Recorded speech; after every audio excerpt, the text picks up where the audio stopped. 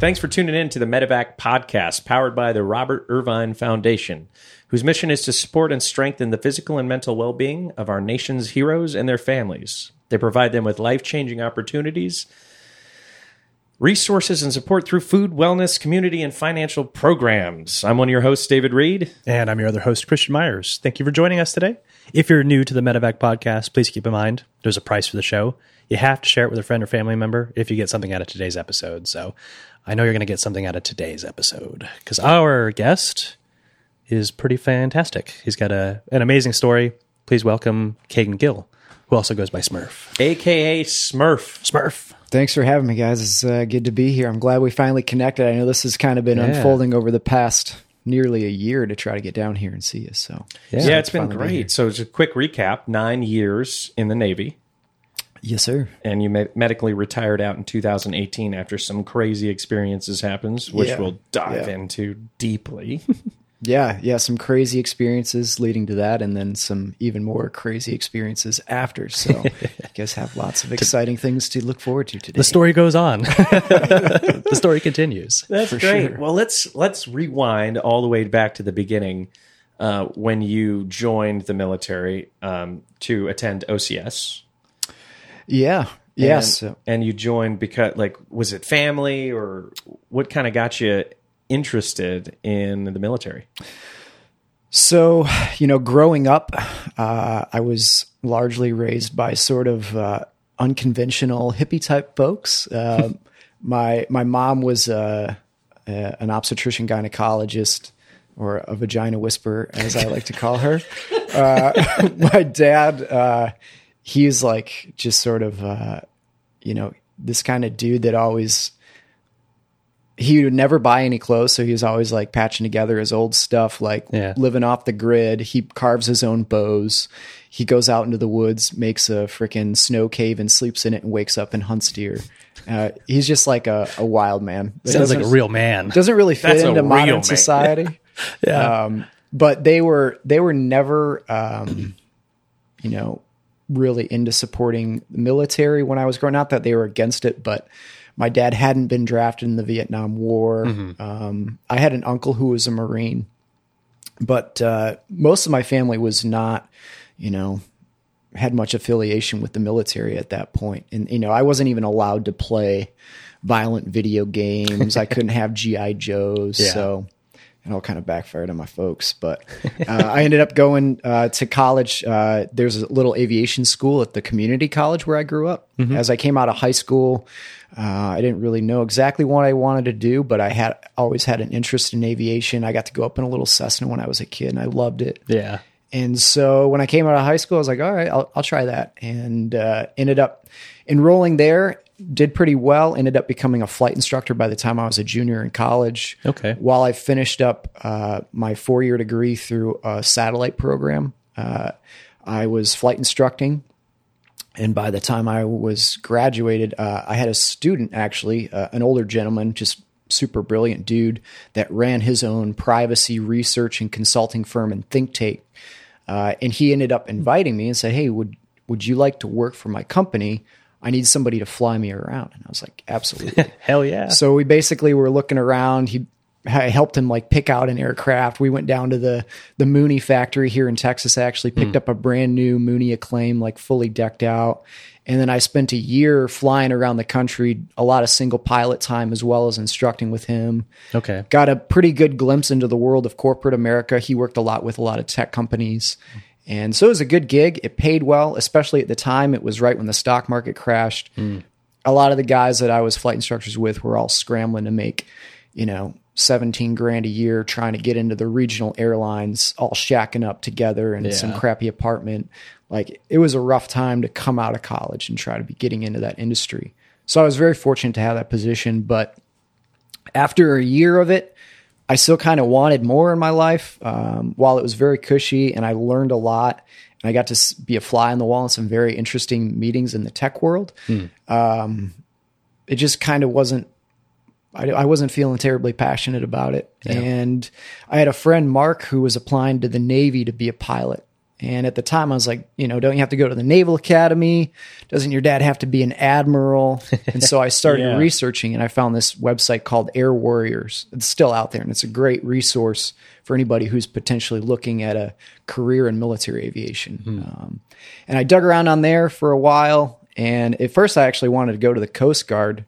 I had read a book called The Last Run, which is all about these wild Coast Guard rescues up in Alaska, which I know you've got a little experience with, or a lot of experience with. Yeah, done a couple of times. But anyways, that kind of was drawn to that sort of rescue community at first, but it was going to be like a 6-month wait for the board. And so I was like, well, I'll apply Navy and see what happens. So, went through all the testing, did well with all my aviation flight experience at that point. It made for a pretty good package. Yeah. And I don't remember how long it took, but a couple months later I heard back and got picked up for a pilot slot. Oh, man. And so I was exciting.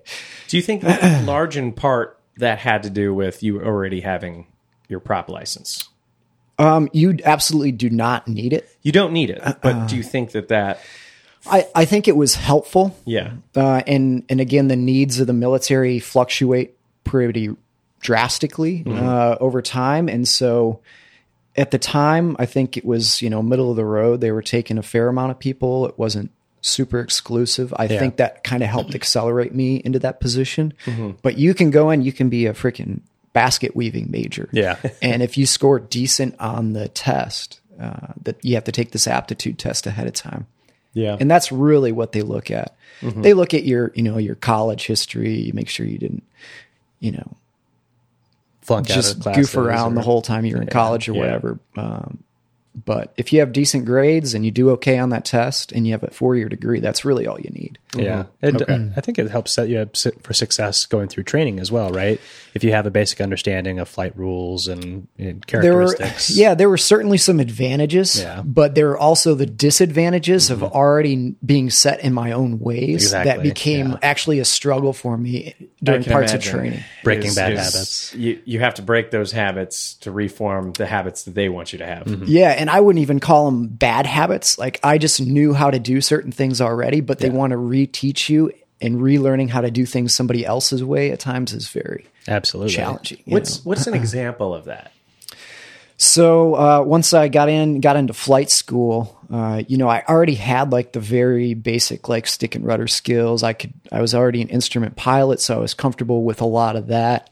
But as I got into a lot of the procedural stuff, it was like they really want you to do things a certain way. And there's also one of the biggest challenges was you'd sometimes get these instructors that sort of had like an inferiority complex with you. Like, here's this brand new ensign and he knows he's a better pilot than I am. He's a better stick. Like, I remember flying with several guys and they'd be flying, in the instrument in the clouds, and they'd be going all over, and altitudes kind of shifting in the aircraft while they would hand me the controls, and it would just be like stable.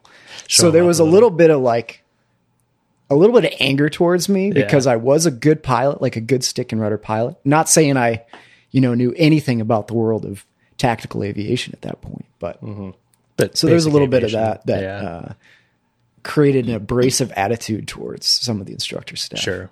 Yeah. A little resentment. Yeah. So how long does that training look like while you're going through that? And what's the steps, right? Because usually you do single prop and then you move on. You've already done that. So like, what did that kind of flow look like for you? So I went to OCS in Newport, Rhode Island for about 3 months. Graduated there after, standard boot camp kind of stuff, running around getting yelled at by Marine drill instructors. I really kind of enjoyed it because you see, I don't know if you guys are the same in this. It sounds kind of common with military guys, but you see other people kind of like freaking out and struggling with things that are really not that bad, and it kind of like lifts your spirit a little bit. I think that's the best medicine is when people suck harder than you do. And not that I want to see them struggle, but at the same time, you're kind of like, we talk about that all the time, on the runs, the ruck runs and everything, where you're just like, I am dying right now. And then you look to your left or right and they're just on the side throwing up and you're like, okay, I could do this. At least I'm not that guy. Gives you a little spark, like a little, But anyways, got through that fairly unscathed. Ended up going to Pensacola, Florida to do aviation pre-flight indoctrination, or API, which is basically a month of ground school. You learn a lot of aviation basics, weather, navigation. You do a little bit of survival training. You get to swim a mile in your flight suit, which was another one of those things you see people like really struggling with. And you go, all right, this How'd you isn't do? that bad. I was very comfortable in the water. I grew up largely up in northern Michigan, where I was in the lakes a lot. I did a lot of like kiteboarding. I'd been drug around by these old school original kites that didn't have any safety features back then. And so I was very comfortable, like nearly drowning, which actually became a very useful skill. And I'll get into in the story a little later. But I really enjoyed all that kind of training. I like the harder stuff. I like the hands-on training, the practical experience training. We did the helo dunker, dump you upside down. I'm sure you guys probably had to do that thing. Blindfold you. Got to get out, and you're in a lit pool, so it's not terrible, but you can imagine how awful it would be to be in the dark in the real chaos of something like that happening. And how awful that would be. But made it through that stuff, no problem. And then ended up going to VT-28, which is in Corpus Christi, Texas, with the Rangers. So not far from here. Actually, we'd come up to San Antonio to escape, and Austin to get out of Corpus at times.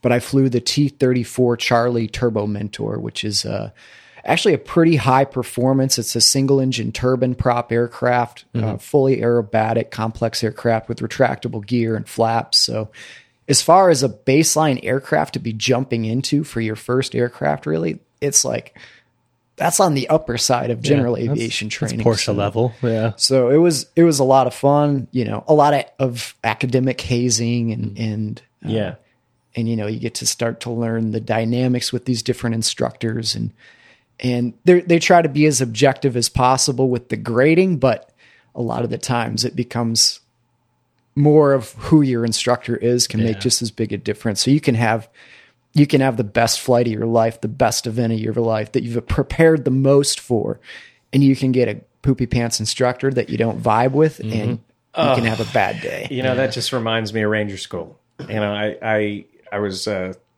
squad leader at the time, weapons squad leader, and this captain was grading an E6 position.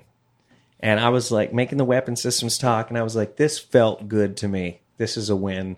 And he came up and it was like, that was shit. Just because he had like a stigma against bat boys, going through the program.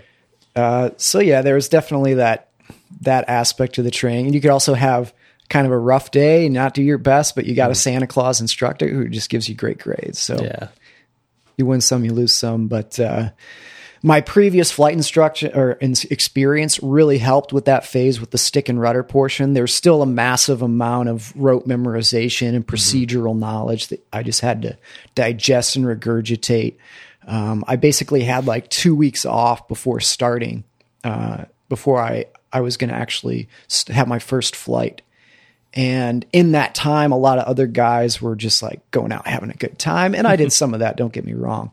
But I also took that 2 weeks that we had this little break in training, and I just freaking crammed everything. I memorized all the emergency procedures, all the SOP.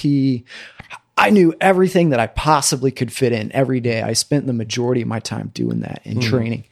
And when I showed up for my first flight, I ended up with like the grumpiest instructor there. Everybody's like, oh, that guy. Good luck. Oh, no. And, I just went in and he already had a rough attitude. But as we got into the brief, I started regurgitating all this stuff that you normally don't have to know until a couple months in. And he's like, okay.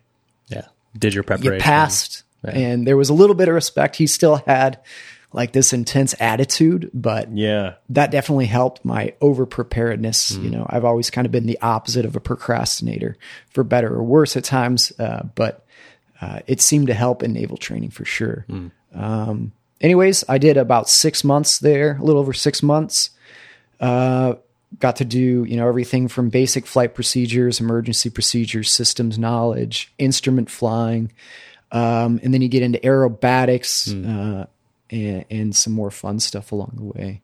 and ended up graduating out of there towards the top of my class. I think I was second in my class. There's another dude who was just like a super nerd genius, even more prepared than I was. But I got to put down my choice of tail hook. Out of there, you can choose the tail hook pipeline. You can choose helicopters. I think there's even a few people that go to the E9, which is like the doomsday communication aircraft. Yeah. A few guys picked that, and then the P3 at that time, which is now the P8, like a patrol plane. Yeah. But I did well enough that I was able to put down tail hook as long as you're in the top 50% of your class. Or I can't remember if it was the top 50% of your class or like a certain score that you have to have. Sure. But ended up putting down tail hook. And again, you can put down tail hook, and needs of the Navy, they can be like, sorry, everybody's P3s this week or whatever. But fortunately that week, got a tail hook slot. And so I headed to Kingsville, Texas, again, not too far from here.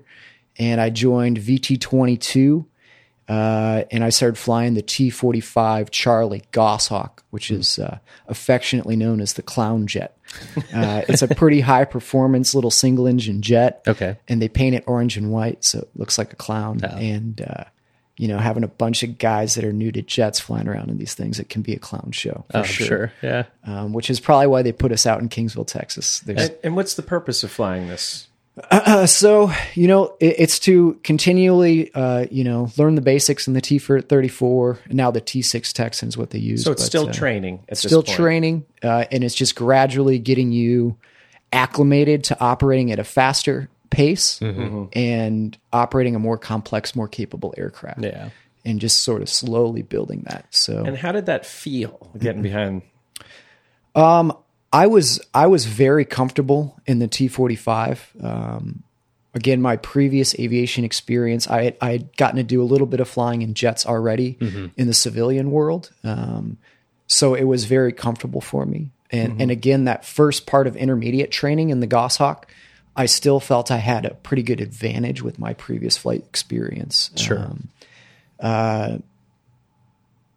So I really felt very comfortable, and my performance really helped me in my ability to fly that aircraft and be comfortable and stay ahead of the aircraft. A lot of guys get into the Goshawk, and it's a real challenge because things happen much quicker, and it's a much easier to screw up and get way behind the jet and get confused. And, I hear people go up on their first flight or whatever, and they end up like departing the aircraft, or just all this clown show kind of stuff happens. But at that point, my previous experience and my preparation had me feeling very comfortable. And as I went through intermediate training over the course of that 6 months or so, I ended up having really good grades. And I got to selection there. And that's where you choose. Are you going to go fly the E2C2, which is the surveillance aircraft that operates off of the aircraft carrier, or the C2, which is the onboard carrier delivery. So they fly, mail and people to and from the shore. And you could also, at that time, I think you could still select prowlers, which are like these big electronic attack aircraft. And now they've transitioned over to the Growler, which is basically a Super Hornet, but with electronic attack equipment on it, vice bombs and missiles. Okay. But I wanted to fly the fighters. So that's what I said at selection. And you go into this whole interview, one, it's based off of your grades, but probably an even bigger component is how that interview and your personality. They really want somebody who understands that you are really dedicating yourself to this fully, because you have to basically committing your life to this, and that's all you do. It's not a job. Like you get to put away all your hobbies. You got to put your family second if you have a family. So they really want to make sure that you're in that mindset before you go into it. Constantly learning. It's just 100% pure training environment. Yeah, and it's just the whole way through. Even as you get more advanced in your career in that strike fighter community, you're just constantly getting more and more qualifications. You're constantly all the tactics are constantly changing. Yeah. It's just a constant barrage of information that you have to be able to deal with. And in the Super Hornet and Hornet communities, it's sort of this jack of all trades, master of none. A lot of communities Like, for example, in the Air Force, if you're a fighter pilot, you typically have sort of an area of expertise where you really focus on electronic attack, or you really focus on strike, or you really focus on just the fighter side of it. But in the Super Hornet, you got to kind of know a little bit about everything. Sure. Can you describe the F-18? So the F-18, the Super Hornet, the Hornets have kind of been phased out as the legacy Hornets. We're now just flying the E's and F's, the Super Hornets. It's a single or two-place cockpit aircraft, two-engine, gray pointy wings. It's got very cool look to it. It's a Generation 4 fighter. So designed back in the 90s. It's got a radar, it's got a gun, and it's capable of putting all sorts of air-to-air and air-to-ground weapons on it. And it's also carrier-borne, so it's got robust landing gear system, a tail hook for landing on the cable, catching a cable, and a nose launch bar system, so it can be launched off the carrier. So kind of you're all around. In the world of fighter aviation, we kind of jokingly call it the fat kid, because compared to some fighters out there, it's not the most speedy and agile, but it's still a fighter jet. And Quite it's capable. Pretty damn capable. Yeah. It's got 44,000 pounds in afterburner with both those engines ripping, so it can get around. You know? It's maybe not the most elite of the fighters or the best of the bombers, but it's kind of a little bit of everything, which keeps it real interesting for you as a pilot. And it's held up to date. I mean, even our new gen aircraft aren't. they're posing F-35. They're posing a lot of issues, right? I mean, the 22, Yeah, and I mean, 35, they've got their own respective issues that are. Yeah, I mean, these Gen 5 aircraft now that we're on to, they're just so complex. Yeah. And with that complexity comes great capability, but there also comes, the growing pains. Yeah, nuanced error with it. And, right before I joined the Navy, I had this brilliant professor in college. He was actually a former career Navy test pilot. He'd flown back in the Vietnam era. He was a Huey gunship pilot. He was with the Seawolves, which were like the first special operations helicopter unit, flying day or night into anything to, we drop you off, we pick you up. So he had seen just wild stuff. This guy's name's Mike Stock. He's still around. He's just a legend. He became a bush pilot, test pilot, like this dude has done.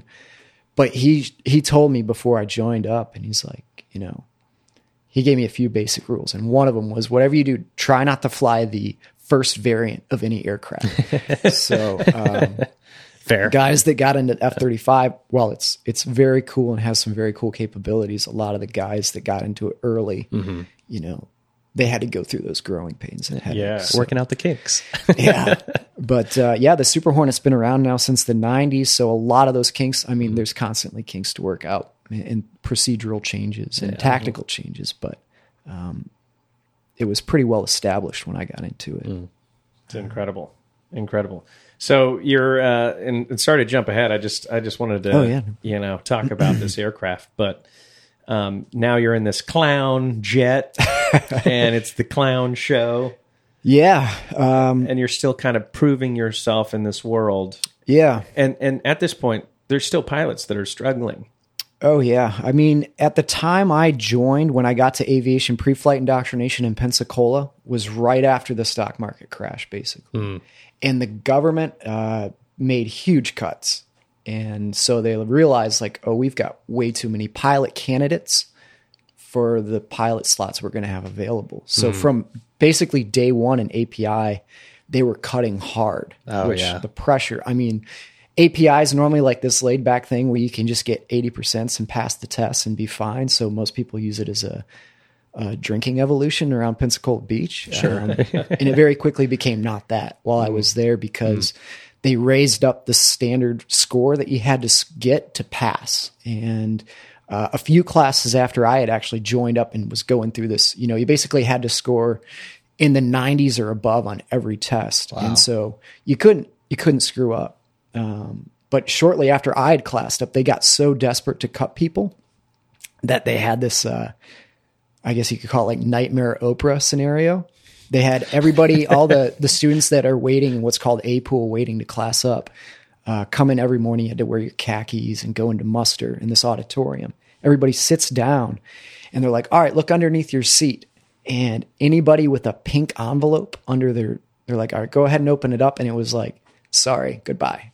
See you later. Damn. What a terrible way to present that. Too. Like, so military. And I think there are a few people that are happy, like guys that went to the Naval Academy that had already done 4 years of that, and kind of like, well, there were guys like that were getting out with a free education basically. And like, all right, cool, I'm going to go on with my life. But there were also a lot of dreams that were crushed. Oh, sure. Yeah. That. I bet. Would you call it Doomsday Oprah? Yeah, like Nightmare Oprah, Doomsday Oprah. You get cut. You get cut. Yeah. You get cut. Like you think you're getting a prize. Like I can only imagine the first time of that. Just like, ooh, pink envelope. Yeah. What is this? I heard Welcome to the military. I heard the leadership that executed that plan actually got some flack for doing it that I'm way. sure they did. I mean, they were desperate, so. Yeah. But yeah, even just in that first API phase, I mean, OCS, there were quite a few people cut, and then you get to API, and that was like, people were dropping like flies from that. And then especially on the navigation test, because it was actually kind of difficult. You're doing Navigation all this old school gets navigation. You're using these little whiz wheel E6B flight computer things. You gotta, and so people really struggled with that. But made it through all that, made it through primary. And then now I made it to intermediate in the Goshawk and went to the selection board. And I actually went to my board with my best friend that I'd gone to OCS with. We were roommates, and we went to the same board together. And basically there was one jet slot and one E2 slot. And so we didn't really know what was going to happen. And it basically came down to that personality board and who's going to be the personality fit for that community. And my roommate, he's an awesome dude. I think they perceived that he was maybe not quite as dedicated to that world and the studying that I was. And so they ended up picking me for the jet slot, which was great, but also kind of a crappy feeling. Like, then I went back to my roommate who's, his dreams were just burst. He ended up going on to have just an amazing career and crushing it in that world, flying E2s. But it was kind of a tough moment for him, for sure. That's bittersweet, for sure. Yeah, but ended up selecting at that point. I knew I was going to go fly some variant of the F-18. I didn't know if it was going to be the Charlie, the E, the F, or potentially the Growler. And then, as much as I kind of felt I breezed through a lot of intermediate training, as soon as I got to advanced, it was like a whole different world. I think the instructor staff knew that I kind of found that section fairly easy and didn't really have any big struggles. And so they ended up making my on-wing this Marine callsign Fat, who was like the most brutal instructor there. He was just known for just failing everybody on everything they did and just being extremely harsh. And while it was very miserable at the time, it also upped my game that prepared me down the road. So in a way, I was thankful that I had that sort of brutal advanced training for months of that. Because I came out the other side and I went to the RAG. After I winged and graduated, I was selected for the Super Hornet and headed to VFA 106 Gladiators in Virginia Beach out of NAS Oceana. And when I showed up there, I think there were a lot of people who were not used to the standards of what fighter aviation is. And Fat had just like beaten that into me. Like, everything from the presentation of your briefing room when you walk in, making sure you've emptied the garbage that's in the room, making sure the briefing board looks like a freaking robot read it up there. Yeah. And just rulers and protractors everywhere. And right? like just my regurgitation of knowledge, like knowing it verbatim and being able to just bam, bam, bam, instead of being the guy who kind of stumbles through it in his own words. And so I already had that baseline going in, which was hugely beneficial. Oh yeah. And when I got to the RAG at 106, there were guys that didn't have that really, it was a kick in the nuts for them. Yeah. In the briefs, especially. So it's a good thing that you had, yourself kicked in a little bit during training, right? Yeah. While that, you know how it goes. Like you get this brutal training and it's unpleasant, but then you maybe later appreciate that for sure. On the back end, you get a different perspective. That's an interesting one too, because a lot of the older school people are those who've been there longer always think they know best, but technically the newer school programs are the ones that are going to teach you how to hit the standard of today. Yeah. I mean, there's definitely some pros to that for sure. Yeah. And it definitely helped me going into the RAG because going into the strike fighter world, I mean, the standards are very high. Oh yeah. And at the time, the sort of leadership's guidance at the reg at that time, one, they're still like, they're trying to cut a lot of people. And we've already been through several filters to get to this point, but they're still like, we don't need you. So I think a lot of guys get their wings on their chest and get there and they're like, I'm a winged aviator. And now I got this. Good to go. Yeah. Time to put my feet you up. show up and you realize you just got an entry pass. That's all you got at this point. Yeah. You're barely starting. Now the true work begins. And I mean, you show up and you spend 2 weeks just doing all this computer training, like nonstop, just sitting at a computer for 8 to 12 hours a day, just getting a freaking fire hose of information blasted into your face. And then you jump into simulators and it's, systems knowledge, procedural knowledge, emergencies, and got through that stuff through the transition phase where you're just kind of learning the basics of the jet navigation. You do some instrument flying, some low levels, a lot of emergency procedure hazing where they just throw everything at you. But you come out of that and you're NATOPS qualified. So it means you're sort of a beginner in the jet. You're at least safe enough to go fly this thing. You do a solo. And the first time flying the Super Hornet was one of the coolest experiences. Like, I can imagine. I mean, even just walking into the hangar the first day at 106 and seeing these things that I had like dreamed of as a kid and never thought like, my nerdy little ass was going to ever have a chance to do. But here I am, and here's these freaking magnificent machines. It was so surreal. And like putting on your G suit and your harness and your helmet, and you're going out to this thing, and the whole thing, like, well, you're super nervous because like you've got very high standards and grades and everything. Don't mess it up. Every day, your career is hanging over your head, which takes away a little of the fun. Of course. That's what the military does, though. They suck the fun out of everything. It should be the most fun job ever, but no, you're constantly just getting kicked in the nuts. But you get those little glimpses of moments of how surreal it is. That's what makes it more real, too. At the end of the day, when you're going back and reflecting on your life, that moment means so much to you, but all of that stress that was placed on you just locks it in so much more. Yeah. Oh, yeah. And it makes it so much worth it. Like, everybody else would do this. But here I am, getting behind this as a childhood dream, successfully accomplishing that. That's incredible. Yeah. Yeah, man. It's tough and demanding, but so rewarding. For sure. So you're looking at this beast, which are way bigger in person than they look like on everything else. So big. Oh, yeah. You're like, oh, that's just a little fighter jet. You see like the Blue Angels fly over. It's the size of a human, except a little bigger, right? And then you walk up and you're like, whoa. Yeah. I know. 30 feet tall. And like 50 feet long. Yeah. And climbing up into the cockpit and getting out on my first flight, you take the runway and you put that thing into full afterburner on takeoff, and you can feel that 44,000 pounds of thrust just shoot off behind you and pushes you back in your seat. And before you know it, you're up in the air and the gear are up and the flaps are up and you're like 10 miles behind the jet. Just like, whoa. Like, oh shit. But pushed through that transition training, ended up going to the strike training you do first, which is learning all the, air to ground bombing procedures, close air support. That kind of ends with a detachment out to El Centro, California, where you do a couple weeks out in the desert at the bombing ranges there, doing some very cool training. Yeah. A lot of close air support. You get to do some like high threat cast scenarios. Very cool. And at this point, any advantage I had from my previous flight experience was gone, which, made this sort of part of the training kind of a kick in the nuts, because through a lot of the earlier training, I was able to kind of rely on my previous experience. But as I got into advanced in the T-45 and then now at the RAG and in the Super Hornet, like whatever advantage I had initially, it was a level playing field at this point. Yeah. So I was just holding on for dear life, just trying to make it through. Yeah. But just kept grinding. I had my fair share of struggles going through.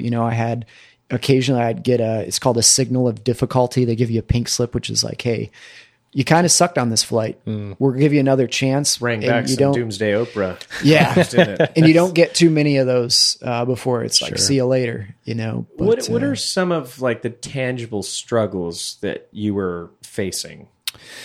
For me, I was strong on the knowledge. I could prepare. I could, learn a lot of information and regurgitate that in a brief, but then to take these very advanced tactics that you're reading, well, you're basically going out of several different publications and you're trying to take bits and pieces of all this different information and put it all together in something you've never done. So it would be like trying to learn how to play rugby, for example, and you've never played rugby before.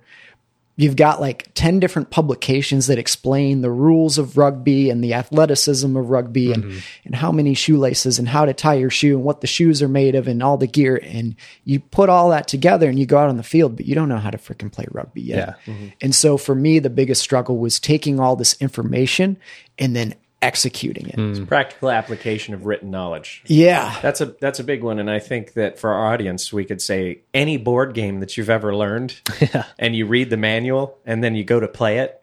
Right. And you're like, I have no idea what to do. Right. But it's also real life. You are going to jail. No $200 for you. Like, hold on. There's consequences here. And what is the worth of a Super Hornet? So in 2014, the value of a Lot 27 F-18 Echo Super Hornet was $89 million. So that's a big responsibility. Adjusted for inflation today, that's like $106-ish million. Manageable. And at the current rate of inflation, that'll be like $400 million in a few weeks. In a couple of weeks. Next week. So it's a big responsibility. But that for me, that was and I think that's where most guys, that's the biggest hurdle, is taking all this information and getting into something new. And every day, basically, you're doing something you've never done. Yeah. And having such high standards. And then again, the instructor piece plays in. You have some instructors that are very good at like getting the best out of you so that you learn, but you also have a lot of instructors, especially at this time. There was one of the training officers at the squadron had put together this white paper. And, it wasn't exactly saying this, but in short, it was saying millennials are sort of a bunch of spoiled brats that are coming into this training and they're, sort of entitled. So we need to deal with them differently. Yeah. And so there was this sort of like heavy-handed, and it was really funny because you'd see these instructors walking around being like, fucking millennials. And I was older than a lot of the instructors and they were millennials too.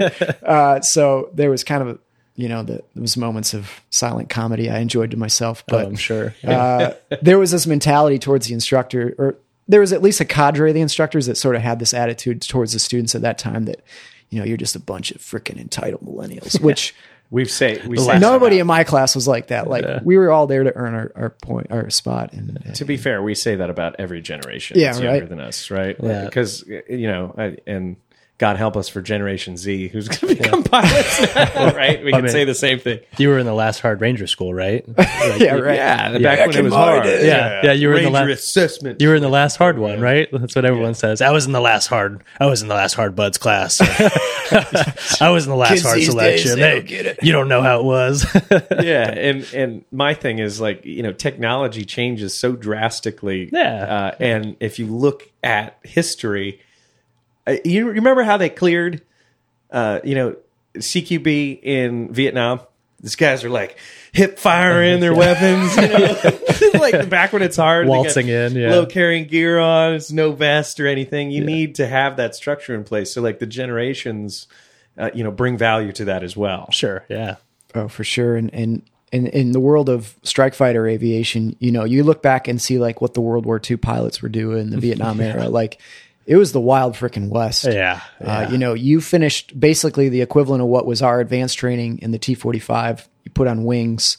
They were flying different aircraft back then, like A4s, but you went from that and you jumped right into a squadron and you were deployed. In Vietnam. Getting shot from the air and the ground in chaos. Yeah. And I mean, guys died way more frequently. Mm-hmm. Yeah. So there was certainly like, there were things in that era that were, just Wild West and more difficult. But there's also, we've evolved the tactics so much that I think a lot of the tactics have become more complex and the technology is more complex. So, both have their challenges for sure. And I think when I was going through the challenges, the Super Hornet had become so capable of so many mission sets, and each one of those was evolving so quickly that it was just information overload. Yeah. And so working your way and dealing with the closest alligator to the canoe essentially became like an art form that you had to get very good at very quickly. Mm-hmm. Adaptability and just reaction time For sure. had to be intense as well. And just, the learning curve was steep and you had to be a quick learner. And you also had to be able to, if you did screw up, you had to be able to brush it off and get back at it. Yeah. And you were lucky if you were to get a couple second chances, but no one was going to wait out for you for very long. So Sure. If you find yourself being more proficient or less proficient at certain activities, I guess, within the scope of your mission parameters, do they like bookhole you in like somewhere like where you're good at? If you're more proficient at like communications or CAS, right? If you're doing close air support, but you're shit at electronic warfare or bombing, are they going to shuttle you more towards like a CAS centric, or do you have to maintain standards across the board? No, you really have to. You have to maintain a standard, and you're continuously going through different levels of the strike fighter weapon training syllabus. Okay. So you come out of the initial F-18 training, like where I was at 106, and you're a level 1 Swifty qual, which means you're basically safe enough not to kill yourself. Yeah. But then you got to do your combat, your level 2, your combat wingman. Then you're doing combat section lead. Then you're doing combat division lead. And then as you work your way through, you've got to become all these different levels, all the way up to you can be a commanding officer of a fighter squadron, and you're still doing these Swifty events. Okay. So you always are learning, and you have to know this wide range of mission sets and be capable.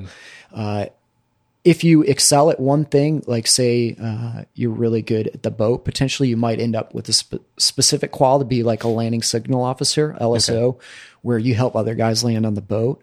And you'll get specialties throughout, and you might have to be a subject matter expert in certain things, the SME for your squadron on a certain thing. But everybody still has to know the same massive amount of information. You don't really get to specialize. Sure. That makes sense. So what was the next portion? So we got into your first solo flight, and you're going through all this other training too. So what are you in the momentum of your training now? I mean, how is this? Is this ever changing? What is it looking like next for you, or is it just constant training and briefing? So yeah, I mean, it's constant studying, constant training, constant briefing, constant regurgitation of new information, constantly struggling to learn something very quickly. And as soon as you get to where you're like, okay, I'm kind of getting the hang of that enough not to suck, then it's all right, time for the next training event. So you go through all these different versions of air to ground employment, from smart weapons to conventional weapons to CAS, high threat CAS, low level flying. And then as soon as you're decent at that, all right, guess what? Now it's the fighter phase. Now you got to learn how to fight the jet. You get into air combat maneuvering, or BFM, basic fighter maneuvering. So employing against other aircraft within visual range, which is freaking very high pace, very cool. Probably the epitome of what people think of when they think of fighter pilot is, you and this other dude tangling it up, the, knife fighting a phone booth, dog fighting. Yeah. My question is that I'm sure everybody is going to be thinking too is, in the movies we see these guys in aerial combat, with your weapon system, just tracing these guys down. It's got to be so hard to hit something. Oh yeah, at those speeds while you're moving and they're moving. Yeah. I mean, just being good at hitting stationary thing on the ground and air to ground employment, which is probably why you do the strike phase first. Is like, all right, first learn how to hit something that's not moving. Yeah. All right, and now people guess miss what? all the time, I'm sure. Oh yeah, and now you're going to be in the air, and it's going to be moving, and it's going to be trying to kill you, and they're probably better than you. So good luck. Yeah, it's moving 3-dimensionally while you are too. Yeah, it's part art form, part science, and I love that phase. The dynamic nature of it, the high intensity, the G-force. Being a shorter guy was beneficial for me.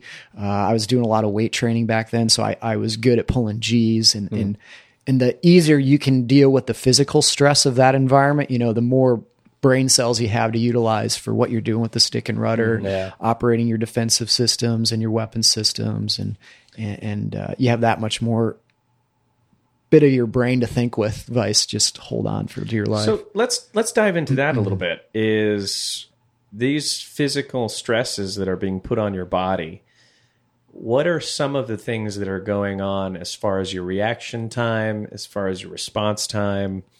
as you increase in G's, like you're saying, like that brain is being pushed against the skull. You have less oxygen. So, like, did you drastically notice that difference? Yeah, again, for me, I was very comfortable, doing a lot of CrossFit and weight training. You kind of get used to operating where you're breathing heavily. You're maybe a little hypoxic. Yeah. You're feeling these stresses through your body. So, for anybody interested in that world, I can't recommend CrossFit enough or Olympic lifting and things like that to train you for that. Yeah. The guys that, were struggling more, especially when we went to the centrifuge in El Centro, they put you in the thing and spin you around like an astronaut, and you get mushed. The guys that struggled were typically the taller or leaner guys that didn't have a lot of leg and core strength. Yeah. And also just being taller, it makes it more difficult because you have a longer distance between your heart and your brain, and that much more distance for your heart to force the blood up, which just naturally makes it more difficult for you. So I felt I had a smidge of an advantage there, but still, being comfortable with that and then being able to think. And, it's like being in a wrestling match, trying to play the jazz piano, driving in traffic, texting on your phone with screaming kids in the back. There's a lot going on in that environment, but I absolutely loved it. And because I had such a passion for that phase, I really dove into it. And in that phase, actually, it was, in a way, some of it was easier to learn because they actually had this video series that they had put together. Top Gun. It was done by a Top Gun. Yeah. So you sit in a skiff and you put on the original Top Gun and you just listen to Danger Zone for 12 hours a day. And then you get in the jet and it's like magic. And is you that got SEER school for you guys? It's just SEER school. It's just Top Gun on repeat, 24 hours a day for a week. I love SEER school. There are people, again, maybe because I love seeing other people having a rough day. Yeah, SEER school is great. It was some of the coolest training, I thought. And I feel at least the version that we got there was maybe a little bit easier than what they might give the SF guys. I think we get the PG-13 version. Yeah. Which I was a little disappointed about. Anyway, no broken fingers. No broken fingers. Don't break a single bone. I think we had a few be concussions, but that was the worst that happened. That was always the rumor. Ankles. They can break up to one bone. They're not going to break any bone. They would tell that to all the students. Slaps. Yeah, they would tell that to all the students. Yeah, they could break up to one bone. No, they're not going to destroy your body. They got a lot of money in you at that point in time. You're $1 million asset. They're not going to break you. I swear by it. I'm like, they broke my finger. Yeah, I did a pinky finger. You have to spread that knowledge. You spread that. Yeah, got to instill the fear. Keep them wide-eyed. It was way harder in my day, though. I don't know if they do it anymore. I was in the last hard SEER school. Broke my little finger. Yeah, I mean, I won't get. I guess we can't really get into all that stuff, but I wish we could because it's funny. It is funny. I think we're all out of our NDA phase now, huh? Camping with activities. You see a lot of people who have never been camping that are just like, oh, it's cold and so wet, hard. and we're camping outdoors. 5 days, I don't have a microwave in it. It's something we talk to our team about all the time. It's just some guys, no one's shooting at you. Solve the problem. Yeah. You got plenty of time in your cozy little house to come up with a solution. And I mean, I enjoyed a lot of the captivity phases too. It was kind of fun. Resistance phase, I wish that they kind of took the gloves off a little more and again, I guess I got talk about Fight Club, but I got smacked pretty hard. He smacked me over the ear by accident. He was trying to slap me in the face. He slapped me in the ear, so my equilibrium just went out the door, and I dropped to the ground. He broke character right away. He's like, "Oh shit, are you okay? I didn't mean to hit you in the ear." T for timeout. Yeah, he stood me up and shook me off. He's like, "You all right?" I'm like, "Yeah, I'm fine." All right, back to scenario. Back to scenario. Slap again. Yeah. So, during this time and all this training, what was it looking like for you with Afghanistan, with Iraq, all the happenings overseas? Yeah, so it was a very exciting time to be getting through all that training because, I mean, a lot of guys that were coming back as instructors were coming back from active combat. Yeah. And while there wasn't a whole lot of air-to-air kind of combat going on, there was a ton of CAS. Yeah. A lot of guys with multiple employments in close air support scenarios, working with SF types, doing real work. So it was an exciting time. And so we all kind of knew that going through, like, we're actually going to do our real mission when we get through this. Ended up making it through there, ended up doing fighter phase. So the BFM and dogfighting. And then you get into air-to-air tactics, which are, 4-dimensional chess, at high speed. Yeah. So that stuff, at least for like the knowledge intake, was the extreme limits of my personal capabilities of what I can understand. And that part is extremely difficult with the tactics that you have to know. And the speed that it happens, and you're flying in formation and you're operating all these weapons. It's like the first time doing some of that, and I can't talk about in detail like what we do, but the first time doing some of that stuff's like, I can't believe we are doing this right now, and it's only going to get more crazy. Oh yeah, helmet fire, like to say the least. And then at the end, the last phase you go through is CQ, carrier qualifications, which being able to land a jet aircraft on a moving aircraft in bad weather in the dark is the ultimate test of aviation skill, for sure. And while there's, all the fighter and CAS and all of that, there's definitely challenges with that. But the actual ability, to land on this moving thing in the dark with the weather throwing everything at you is like stupid. And that's probably, I think, to this day, to the best of my knowledge, we're still the only country that does night carrier ops. And going to that training, I mean, I saw guys we had a lot of exchange pilots that came, and they were the best pilots from their country. And we had experienced guys from the Air Force that came, and they got, a few of them would get the chance to go to CQ. And I saw a lot of those guys disqualify at the boat, even with all the experience they had. So that phase, they ease up on the artificial stress a little bit, the instructors. And at that point, you've been there long enough that they don't have to haze you quite as hard. Yeah. There's definitely still some hazing, or personal development, whatever you want to call it. But they ease up a little bit on that artificial stress of the training, because they know that you're about to do basically the hardest thing you can do in a jet. Oh, absolutely.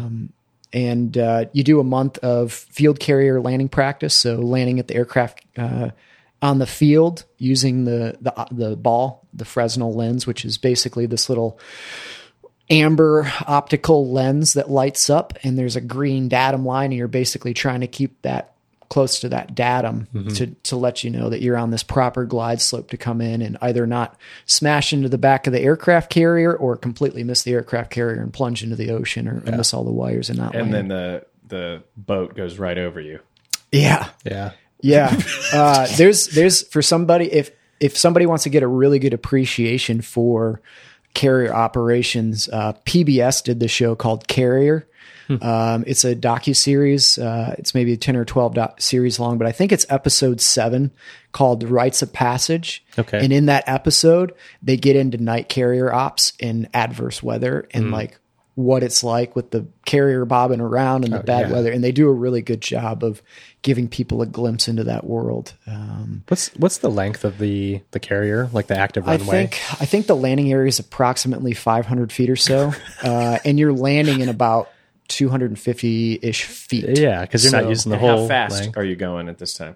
Depending on the weight of the aircraft, you're going around 160 miles per hour. Yeah, while it's bobbing up and down. So that's the thing about ships is they roll laterally while they're bobbing up and down, pitching, and they're moving, rolling, bobbing. You've got adverse weather that you're flying through. The air, so you're getting chop bumpy, on your end. Yeah, and then you got a guy driving that ship, a surface warfare officer who is probably extremely sleep deprived because they don't get crew rest like pilots do, and potentially dislikes you because you're a pilot and he's not. And so they're turning the frickin' ship all over the place. So you're coming down on a moving target that, if you're coming into an airport, you have this stationary localizer that you're flying in an instrument approach. Well, imagine your localizers now. If the ship turns just a few degrees, depending on where you're at on that approach, now the whole freaking localizer just shifted a mile or two. Yeah. And by the way, you have some fairly antiquated technology that you're utilizing.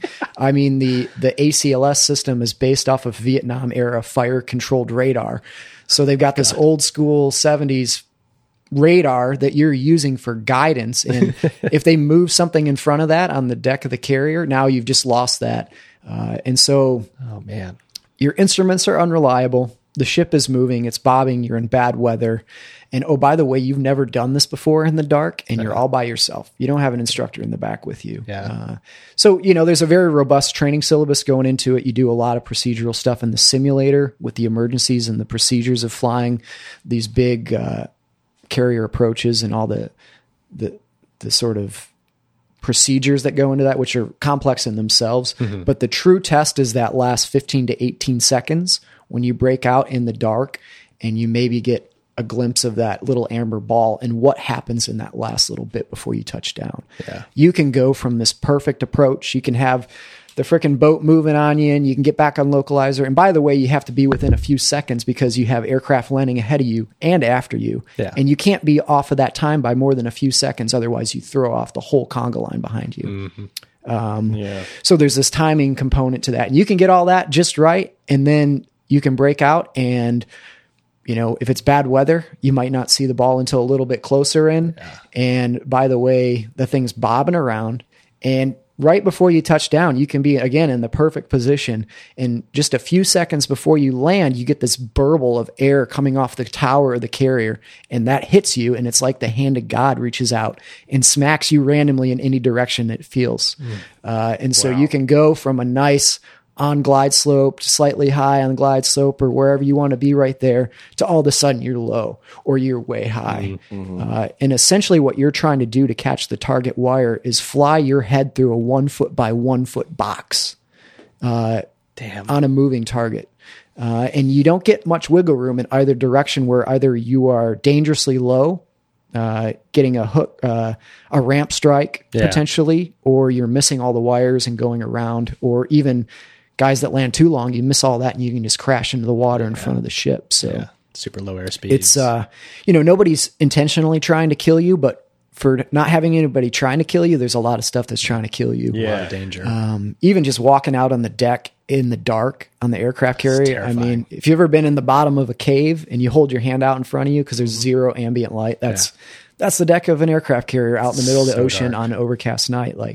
It is pitch black and you're walking around on the deck just trying to find your jet, and there's turning helicopter props and E2 props. And for not having anybody trying to kill you, it's probably the most dangerous environment that you can be in. And hats off to the enlisted personnel that are working on that deck day in, day out, freaking sleep deprived and escaping death all day long and probably getting paid less than you make at McDonald's once you put in how much time you're making it. Yeah, for sure. Is there quite a bit of accidents that you've seen over the years? Yeah, I mean, that's probably the most common place for there to be mishaps is around the aircraft carrier, especially at night. And it's not in the news, but it's a fairly frequent happening, and it's gotten a lot better over the years, but it still happens. Yeah.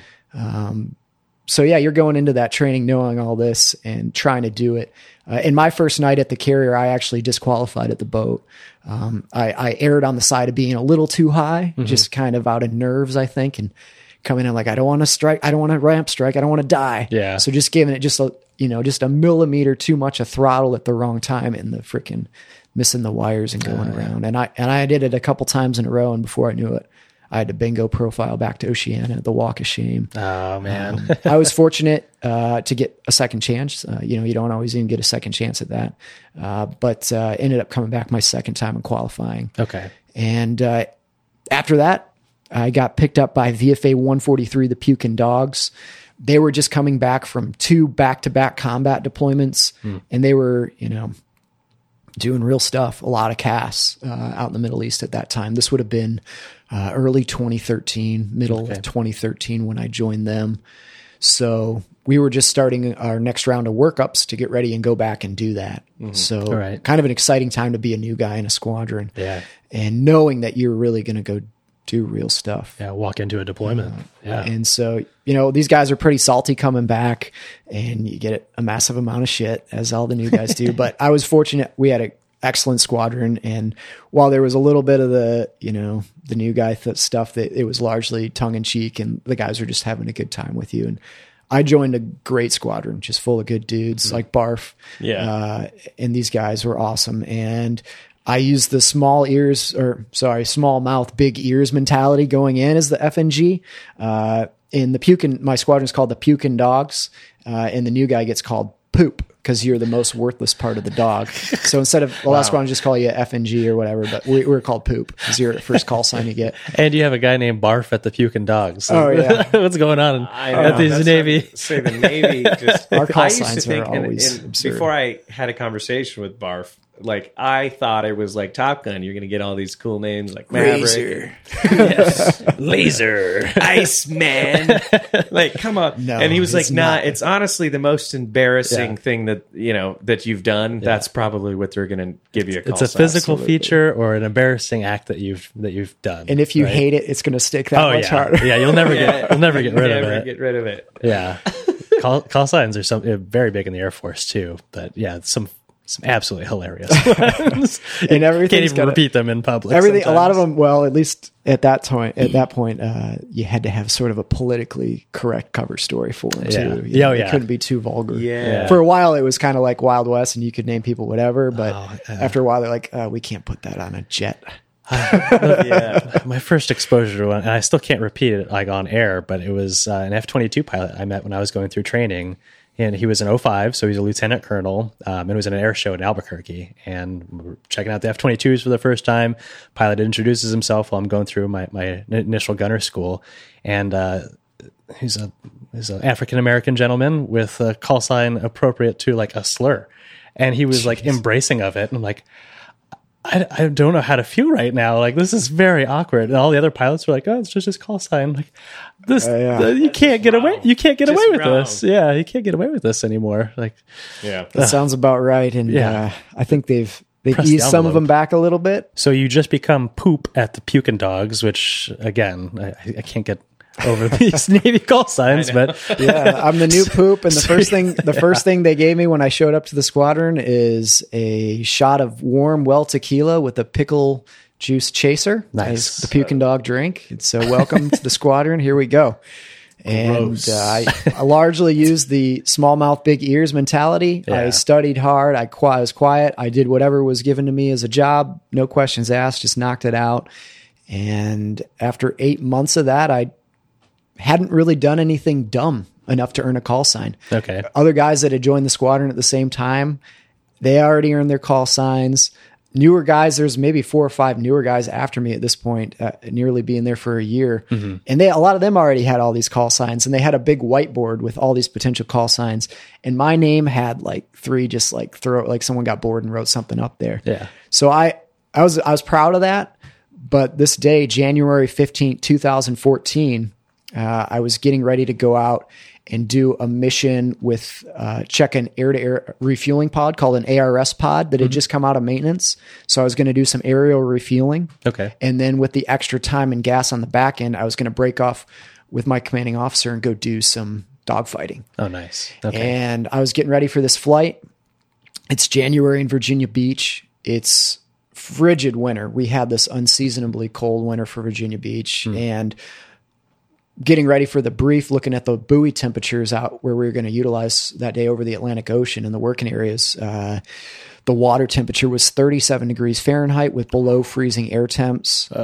And my buddy Fisty was at the SDO disc, and he's got a pretty funny call sign. His was because he was fairly new in the squadron, and they had a jet come out of maintenance that they just needed somebody to go fly quick Okay. to give it a quick checkout. And so he basically got to go on just like a little joyride flight in the F-18. And we have a moving map in the Super Hornet, but it's not always updated with all the restricted areas and airspaces that are out there. Okay. But he kind of just took it for what it was and assumed that everything was good and showed everything. Ended up flying through an active restricted area where Marines were live firing a Stinger heat-seeking missile designed for shooting down other aircraft. And had his timing been just slightly off, he would have very likely been shot down by friendly forces. So he flew into Stinger territory. Hey, that's a good one. That is a good one. That's a good one. He's awesome, dude. I mean, he's like Yeah. Chris Pratt, just this big ball of energy and happiness and, Yeah. and comedy all the time. And as a joke that day, he's standing on the duty, answering the phone, running the radios, which the pilots all sort of rotated through day to day. But he had put up on the whiteboard the working areas, and then he had plotted using the Shark Tracker app that he had on his phone all the position of these GPS tagged sharks. And right underneath my working area was a 16-foot great white shark, 3,500-pound beast named Mary Lee. And he's like, today would be a bad day to eject because there's this freaking massive white shark directly under your working area. So that was in the back of my mind, getting ready. And it's freezing temps. And then one of the more senior junior officers came up and he's like, hey, you haven't done anything stupid enough to earn a call sign yet today. So I was like double jinx going into this flight. And anyways, I guess we can get into this in the next episode, but this flight, some things do not go as planned. Yeah, you might have ended up in the drink. Yes. Woo! Or a great white's meal. Yeah. Which is equally snack as time. terrifying. I mean, but we'll jump into that on our next episode. So to our audience members, make sure to tune in next week. Yes. And we'll get into that incredible story. Get into the good stuff. Yeah, we'll dive into that. Thanks for joining us today, Smurf. Thanks for having me, guys. Yeah. Thanks, man. And make sure you guys are following along Medevac Podcast on our social media at Medevac Podcast, MEDEVAC. We're starting to get a little bit more interactive with Medevac. Yeah. Quite a bit more, actually. Instagram, so make sure to follow our latest and greatest updates on everything there is to know. Yeah, come talk to us on the live episodes as well. But anyways, tune in next week for Kegan's Part 2. Bye. Looking forward to it. Bye.